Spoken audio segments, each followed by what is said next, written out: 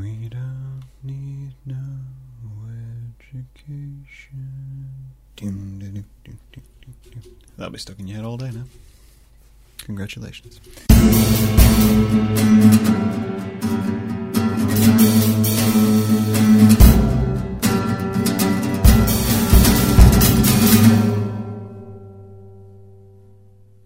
So kids, how are you doing today? I'm doing well. I don't know if you can see in the video, there's a pile of paints down the side. I've been painting today, and that's what I've been doing. And painting is always, as we've established on the streams, a double-edged sword for me, because it's deep within the recess of my mind that I probably shouldn't be painting, but at the same time I like to paint, so there's a catharsis in it, so I still paint and still, try to involve that in my artistic practice, because painting is one of the classics, right? It is. Painting it's one of those classic mediums. It's one of those things which is seen as fine art. It is seen as a legitimate format for art. If you are to gatekeep the hell out of a practice which is basically about concept rather than about medium, but it's seen as one of the things. It's one of the things the masters did, if you think about the masters and what they were all involved in and what they were about. There was a recent video on my Facebook feed which appeared about restoration, and they were trying to restore an old painting, and this painting is hard to restore because the artist who created it, I can't remember his name, it's going to drift off in my brain, but the artist who created it wanted to try and imitate the old masters, but didn't know their techniques because they'd all died. He was just a student of art within the classical period, so kept trying different things to make the paints work in the way to get the Renaissance glow sort of thing, which, by the way, if you didn't know, Renaissance painters used eggs in their paint quite a lot. It was a whole thing, egg whites in paint mixed in. That's what they used as a medium. Anyway, what I was saying, so they tried to imitate, but what it means is when restoration artists or curators or whatever they're called come along and they try to preserve the painting, part of the preservation process is to remove the varnish on the painting and then re-varnish it so it protects all the colours.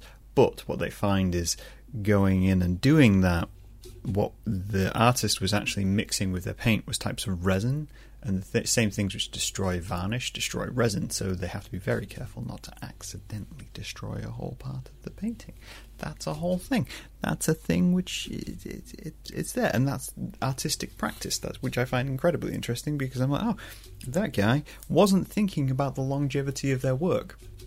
They were thinking, I'm going to make this, it's going to last 20, 30 years, it's going to go in someone's gallery, the blood money which is gallery and classical painting and all the things which go alongside of that. Ever walk around the National Museum, just consider that those artists were underpaid and probably on the breadline, and were underpaid by people who were oligarchs to large amounts of people, and destroy the monarchy, etc., etc. Anyway, what was I saying? I'd gone completely off point right from the get-go. But, yeah, that artist wasn't thinking about the longevity of their work. They were just thinking about what they could get in the meantime and what they were painting. And for the most part, they were probably just painting portraits. So they were just recreating things people asked them to create and commission. I had this thought the other day when I was painting. So the painting I've been working on is a double-sided painting, because I want to explore the idea of sculpture within painting. So I created a double-sided painting, which requires to stand up to be seen and is also kind of 3D.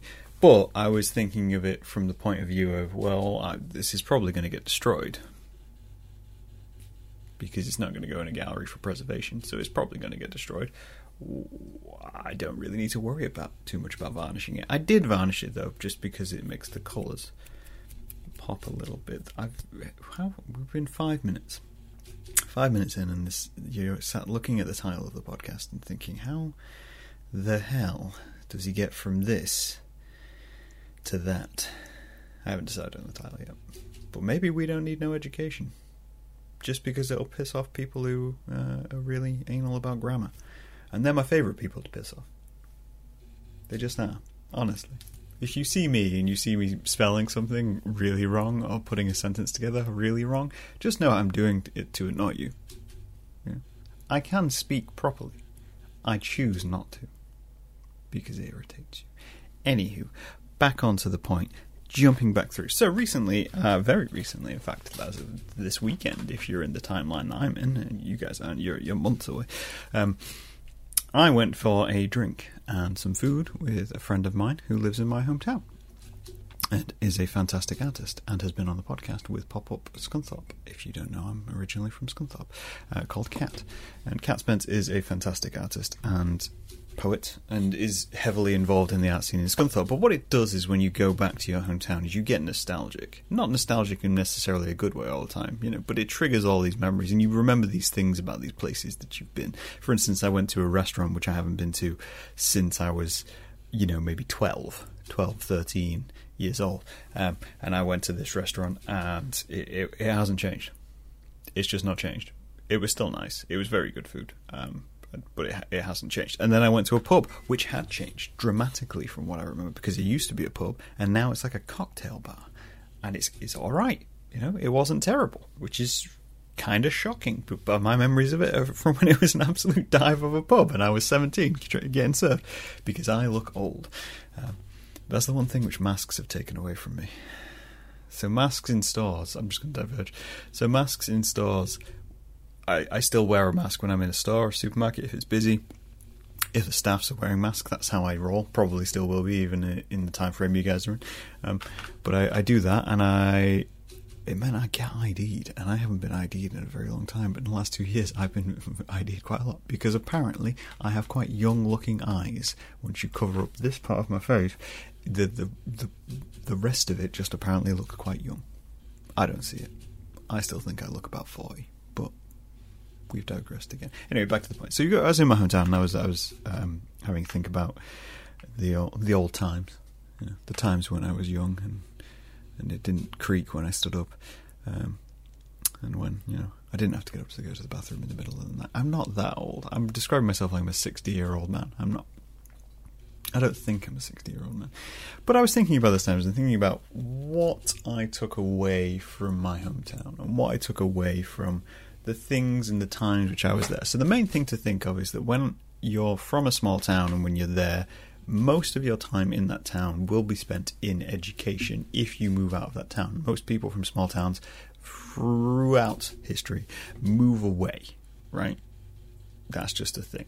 They move away and they go to other cities and they go to other small towns. They go where the jobs are. They go where their interests take them, and that is the path of small town people. So when you leave when you're about 18 or you're about in your 20s, when opportunities arise and you can actually go do things. Most people don't leave when they're young. That's just the reality. And if you get to an older age, you probably won't leave. That's, again, just a reality of small towns in the UK. And I think probably within a lot of countries, just because once you're settled, you're settled, and once your ambition kicks in, you're probably going to go somewhere.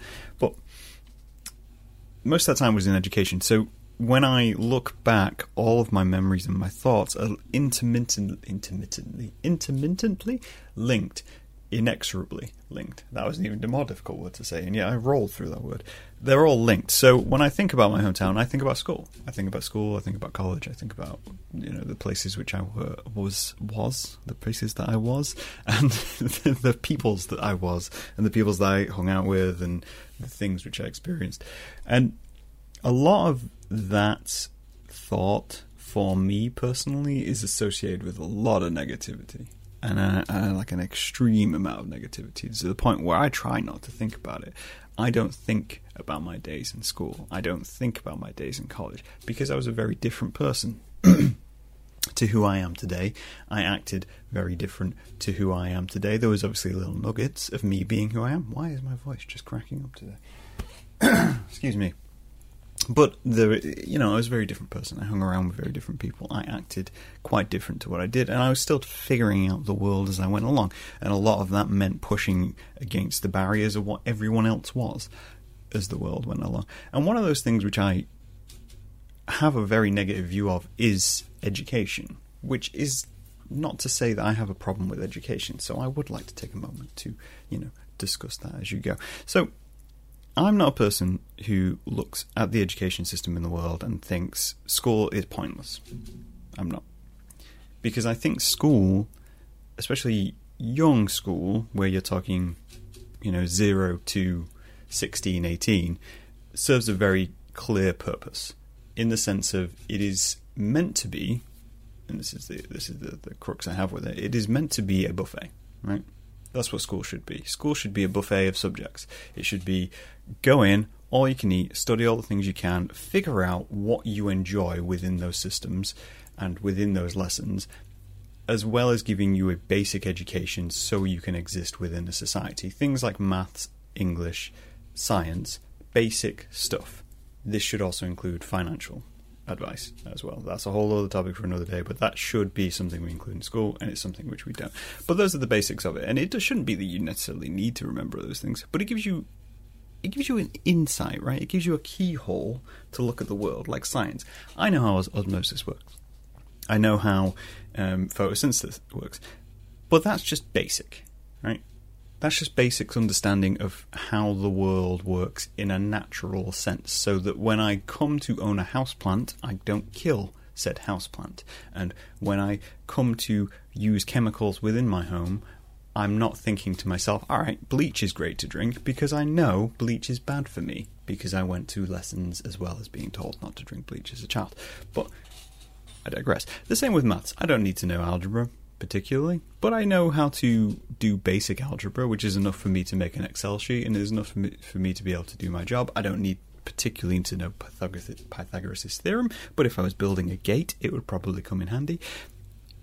It's keyholes, and some people who are heavily interested in those things will find those keyholes and go, wow, that's amazing what I can do with mathematics. I'm going to go into that and do loads of things with mathematics. And they become economists and chemists and people who do those kinds of things because they have an interest in numbers. And the people who look at IT and go, oh, this is amazing. All this technology. I can do all these things. They go on and build computer systems and computer scientists and game developers and all these kinds of things.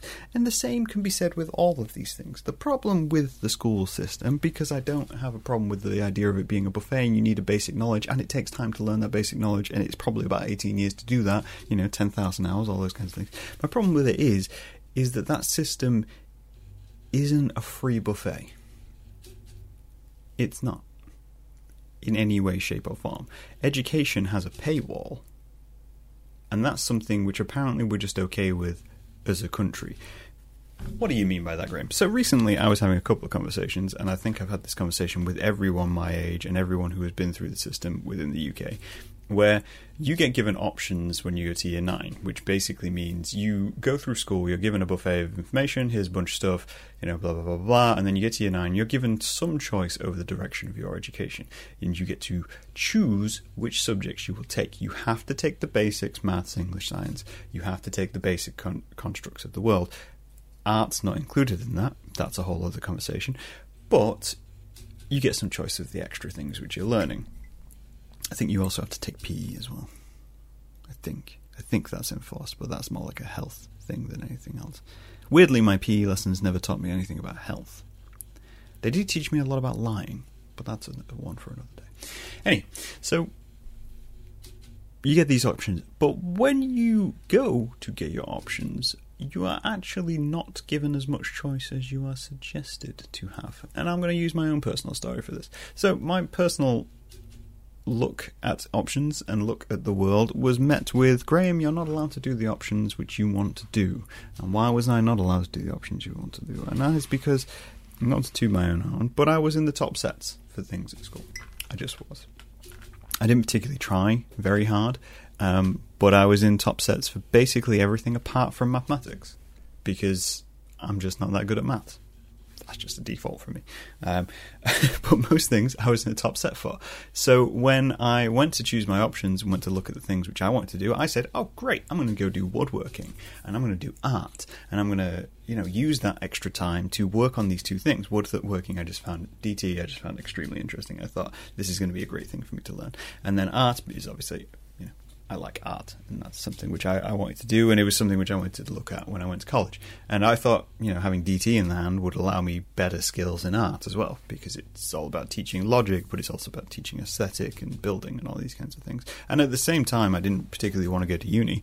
I was planning on going to college, but I was planning on just going and doing whatever I wanted to do, because why wouldn't you want to go just do whatever you wanted to do?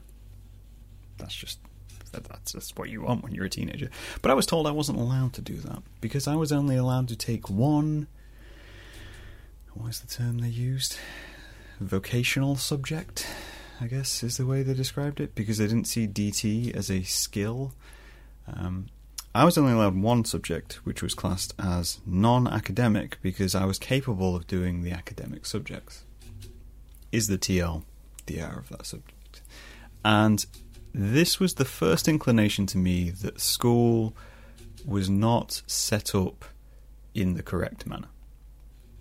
It was the first time where I'd been met to a barrier and they said, no, you're not allowed to do that because you can complete the academic subjects and you can complete them with a decent grade, which makes the school as an institution look good, which means we meet our targets, which means we get the funding we need, which means you're being used to push more funding into a school, because if they don't meet their targets in these subjects which are deemed acceptable, then you're not useful to society. And this is the crux of school being wrong. The second instance of this I had was within RE as well. I'll tell you another story. So this was a little bit before, actually. This showed me, I've always had a problem with exams. This showed me exactly how exams work when it came to school. So one of the subjects I was forced to take within my academia was RE and IT. I didn't take full courses. I had a joint course because apparently those things interweave with one another. I guess, complex computer systems controlling the entire world and complex theological systems controlling the entire world. They figured that, there's an overlap. But there was a requirement for me to take it. So I took a short course in it when I was in year 11. So I'd have been about 16 at this time. They forced us to take this course. I kept failing at religious education. Every mock exam I took was bad. And it was because I lost all respect for RE teachers in year 7, which is the first year of senior school when you attend school. I lost all respect for them because when I first handed in my assignment, we did the discussion on Egyptian religion and Egyptian theology, and I'd written in my book and drawn, because of course I drew the Eye of Horus, and I wrote next to it, the Eye of Horus. And then my RE teacher corrected what I'd written and put Eye of Horse. This was a woman who was tasked with teaching me religious education and did not know the basics of Egyptian theology, despite teaching a class on Egyptian theology. So any respect I had for religious education just disappeared. And then this continued when I was forced to take further courses in it. And they came along and they said to me, hey Graham, here's this course which you're forced to do, in which case I didn't care about it and I was very anti-religion at the time. So basically every exam I took and every mock exam I took, I just wrote an essay on why I think religion's absolute nonsense, and was very angry and very angsty about it. And then when I took my final exam, my actual GCSE exam, I didn't write that. Instead, I wrote from the point of view of a strict, religious, devout person, and how religion would solve the world, and how it was ingrained with society and necessary for society, and basically wrote a textbook answer which you would write if you were a Christian. I got an A. And that was my experience of religious education within the UK. So I recognise there are problems, and I was being introduced to all of these problems. I was being introduced to what the structure of schooling is and what the structure of education is. And this is one of those... Ooh, knocked the mic. This is one of those thoughts, and when I think back to it, I think this has probably informed a lot of the things I've done within my life. Yeah.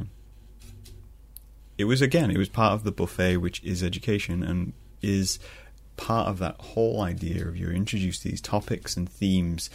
But what I wanted to discuss as we kind of come to the end of this is every year I look at social media and I look at the news around this time of year when people are just going into uni and people are just coming out of college and they're wondering whether they should go into further education. They're wondering whether they should pick that up, whether it's worth it. And honestly, I think people approach this with the wrong mindset. So I've been asked a few times whether I'd go back into education.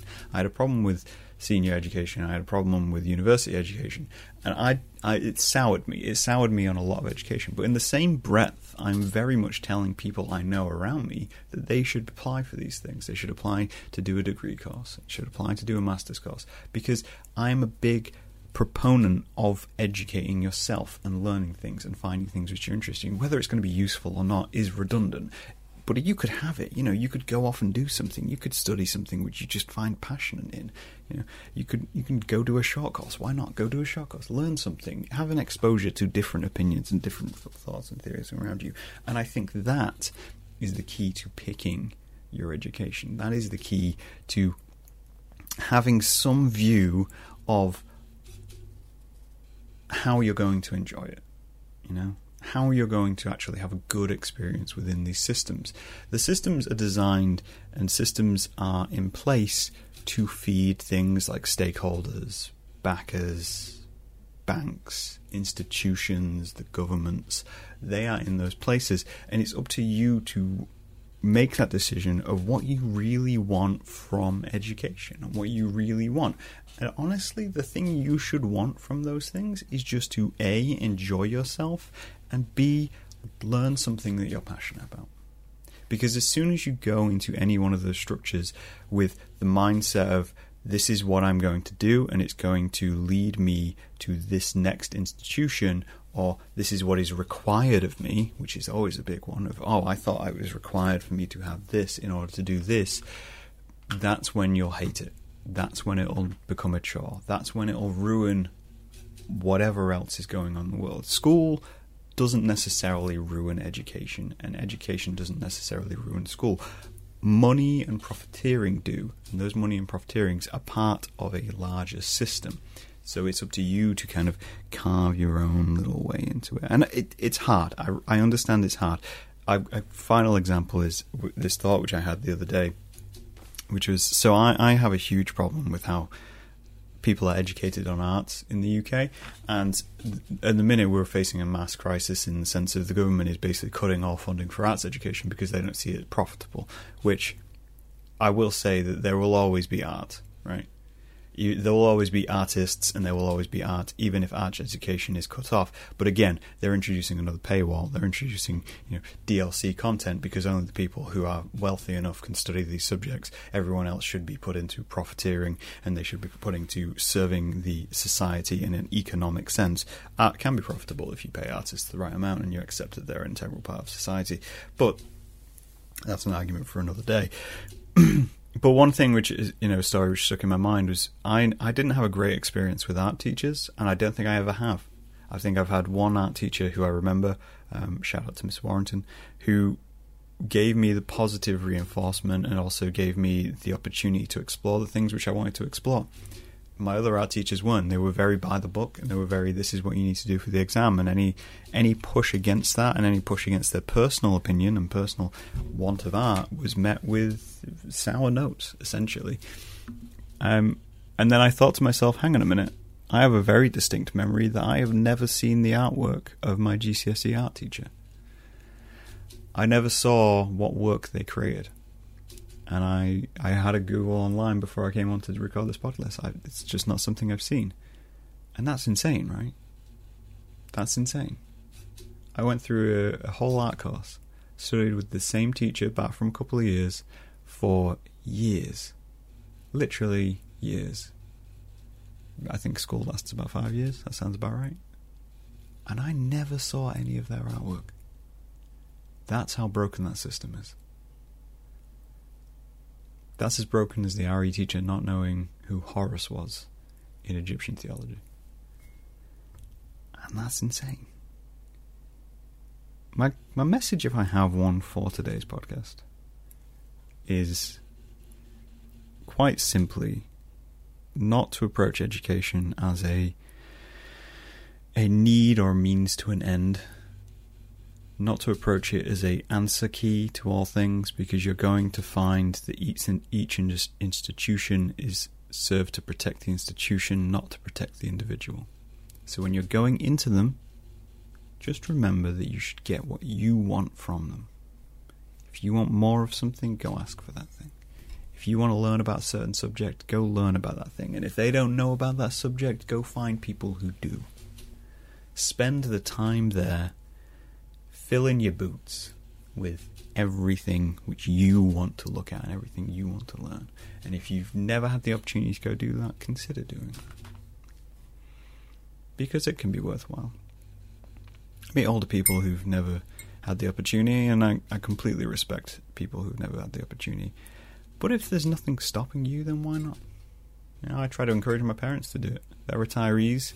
Neither of them went to university. They simply didn't have the opportunity. Working class, small town life. And I'd love to see them go and do some stuff. Not because they think they're going to get a job out of it, but because they're curious about it. Why not? Education requires participation from yourself. That's a very key proponent. But let me know what you think. I'll talk to you guys later.